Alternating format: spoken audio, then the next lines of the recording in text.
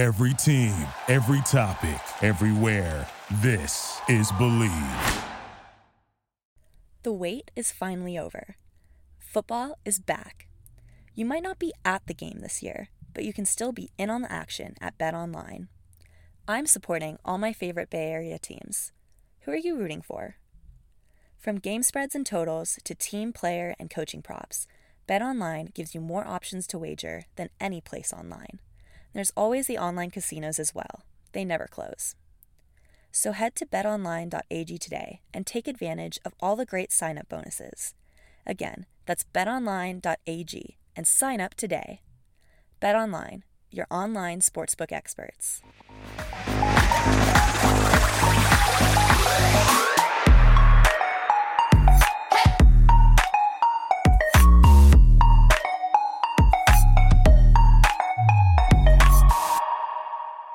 Hello everyone, welcome back to my podcast. I'm your host Polina Edmonds, and today I have a fun episode for you. But before I begin, a quick word from my sponsor. Today's show is presented by Beachly, who I'm super excited about because I live near the beach and I love the beach style. Beachly is a box of beach-inspired apparel and accessories delivered 4 times a year. With Beachly, you get 6 to 8 pieces of premium apparel, and proceeds from each box sold funds beach cleanups by Heal the Bay. You choose either quarterly or annual payments for your subscription, and you can also cancel at any time. So go to Beachly's website and use our promo, SKATING, to get $20 off your subscription. Again, use our code SKATING, that's SKATING, at checkout at beach.ly today. Now back to the show. So first off, we have a hot take. This is on boot changes. So everyone looks to top skaters and usually want to copy their equipment for boots and blades, but in reality, everyone has their own individual fit. My advice would be that if you're successful in your current equipment, stick to what works for you. Okay, story time. So one time when I was 13, I came to a local competition and I was late to my warm-up. I got onto the ice with the final minute remaining in that warm-up and only had time to stroke and do some edges before my program started. I was super stressed because I had difficult content with a triple-triple combination, which I didn't get the chance to warm up. I ended up skating the program well and actually landing all of my hard jumps, which I was super excited for. But the one mistake that I made was actually that I fell on a turn in my footwork. Moral of the story is, if you got it when it comes to the elements. But if you're not disciplined and you miss something, something's bound to happen. So for me, that was the footwork. Okay, topic of the week is on awarding athletes. So here are my thoughts on this. Kids start training from a really early age, and it involves a huge commitment from both their parents as well as financial sacrifice. At a young age, an important level already is the juvenile level, where they compete nationally for the first time. It's a huge deal for kids, coaches, and parents. Of course, every kid has their own time for success, and some kids only win when they're young, an example being at the juvenile level. So I think when they do, they need to feel that it's a huge accomplishment and be rewarded with actual recognition. Now, we really don't know anything about these younger level kids, and they just get their medal and disappear. In my opinion, I think we should be having the federation involve these champions from any level, starting from juvenile, in shows. For example, big shows like the Stars on Ice tour could invite champions to perform in one show when the tour comes through their hometown or anywhere. I bet that all parents would be extremely happy to bring their kid, and the kid would be so happy to participate and really finally feel like a champion, get that recognition with that opportunity. This is something they would remember for the rest of their life, regardless of future results. And it would also be motivating for them and make them want to work even harder to earn it again in the future. That's something that we could do, I feel like, for younger champions. For the senior level, I think the top 3 or even the top 5, if they all have equal difficult elements, should be treated more equally. I'd give them all more opportunities to participate in shows, fun events, have agents, sponsors.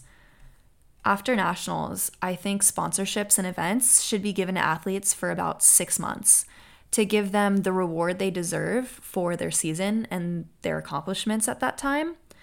However, after that 6 months period is up, I think they're in a new season. They start training for the new season. And at that point, all athletes should be equal with no favoritism or pressure from big expectations. Only then every athlete will work really hard and want to be on top every following year and actually earn their sponsor deals through their hard work in real time rather than previous speculation. Figure skating is such a difficult, coordinated sport, requiring so much time and commitment. You can't afford breaks or vacations, and that's why every athlete has their own story and their own hardship with this particular sport. From that standpoint, nobody is different. Everyone is in the same boat, and I think that's why everyone who has a chance should be rewarded. My technique tip of the day is, so I actually got a question on Instagram about practicing edges and building confidence on edges without the fear of falling. My advice is this. In the US, we have a really great program, Moves in the Field. When you learn from easy to difficult, all edges are super important.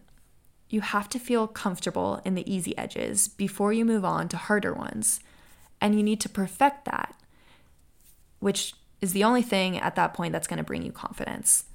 I think the biggest problem is when people try to move on to harder moves without proper edges on easier ones because they never really develop the proper technique and skills. So learn step by step, and confidence is also built step by step.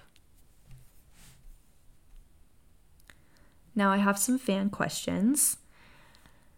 Okay. What is a favorite place that you've gone to visit?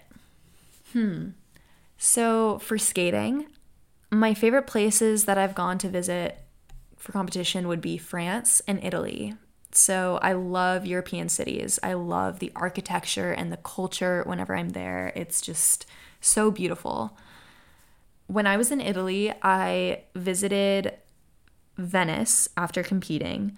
I competed in Gardena, which was a tiny little ski town.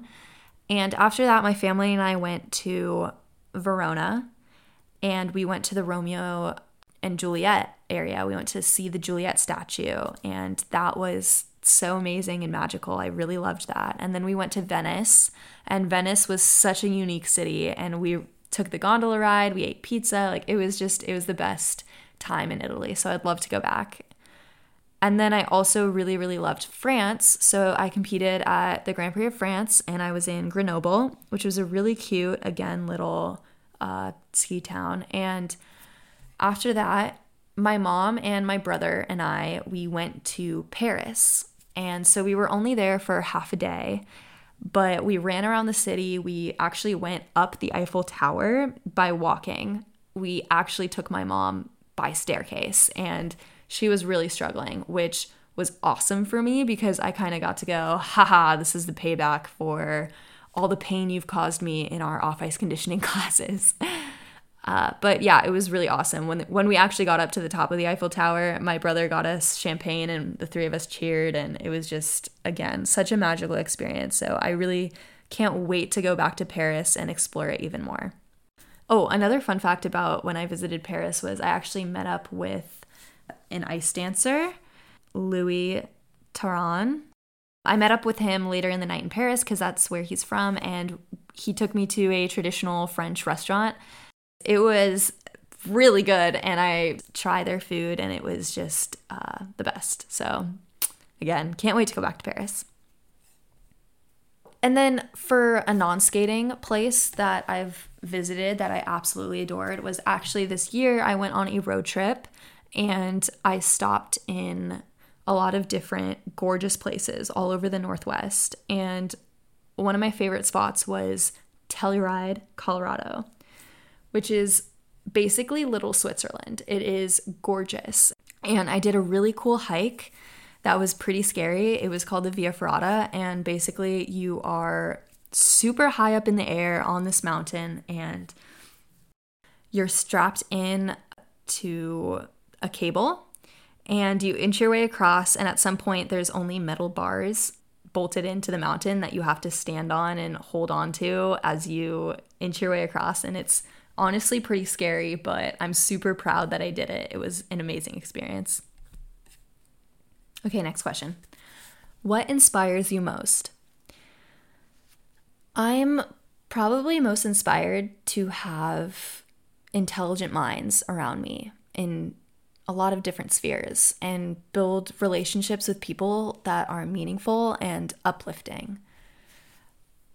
An inspiration to me is my parents. They gave their children many opportunities as we grew up to really develop our talents, and for that I'm super grateful and inspired by them. And I'm also inspired by my teachers as I grew up, who directed me both with book lessons and life lessons and really opened up my world. And because of them, I want to build off of that and continue to navigate the world in a brave and independent way. Next question.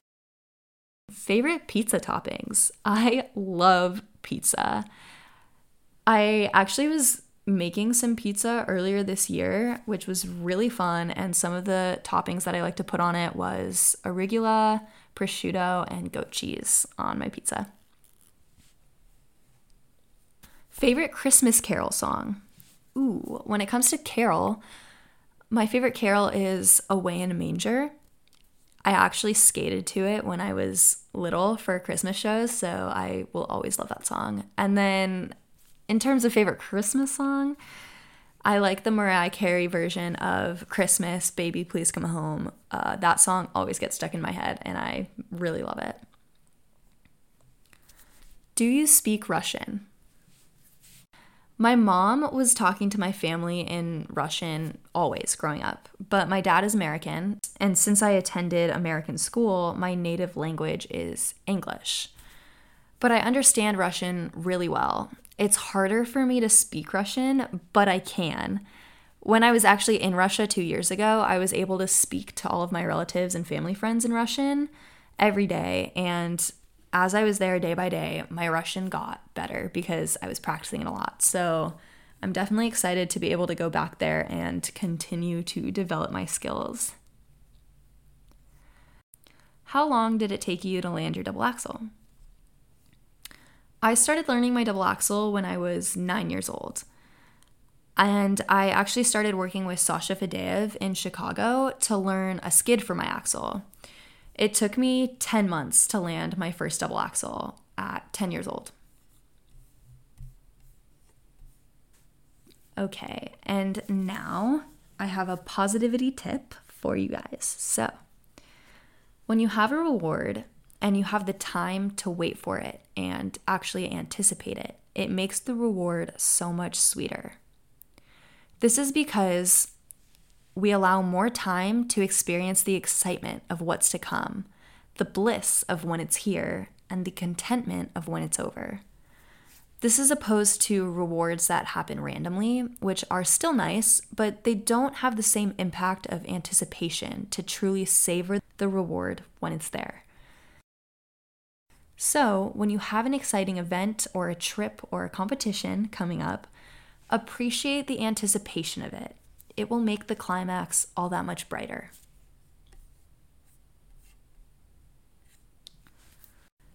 Okay, well, I hope you enjoyed that quick little episode. Please subscribe to my channel, give me a rating, and give me some comments. Tell me what you want to hear. I have some interviews coming up in the following episodes, so stay tuned for that. And keep asking me questions on Instagram. My username is @PaulinaEdmonds. And follow me on that to stay tuned with all of the latest on my podcast. Keep telling me who you want me to interview, what you want me to talk about, and I can't wait for you guys to hear my episode next week.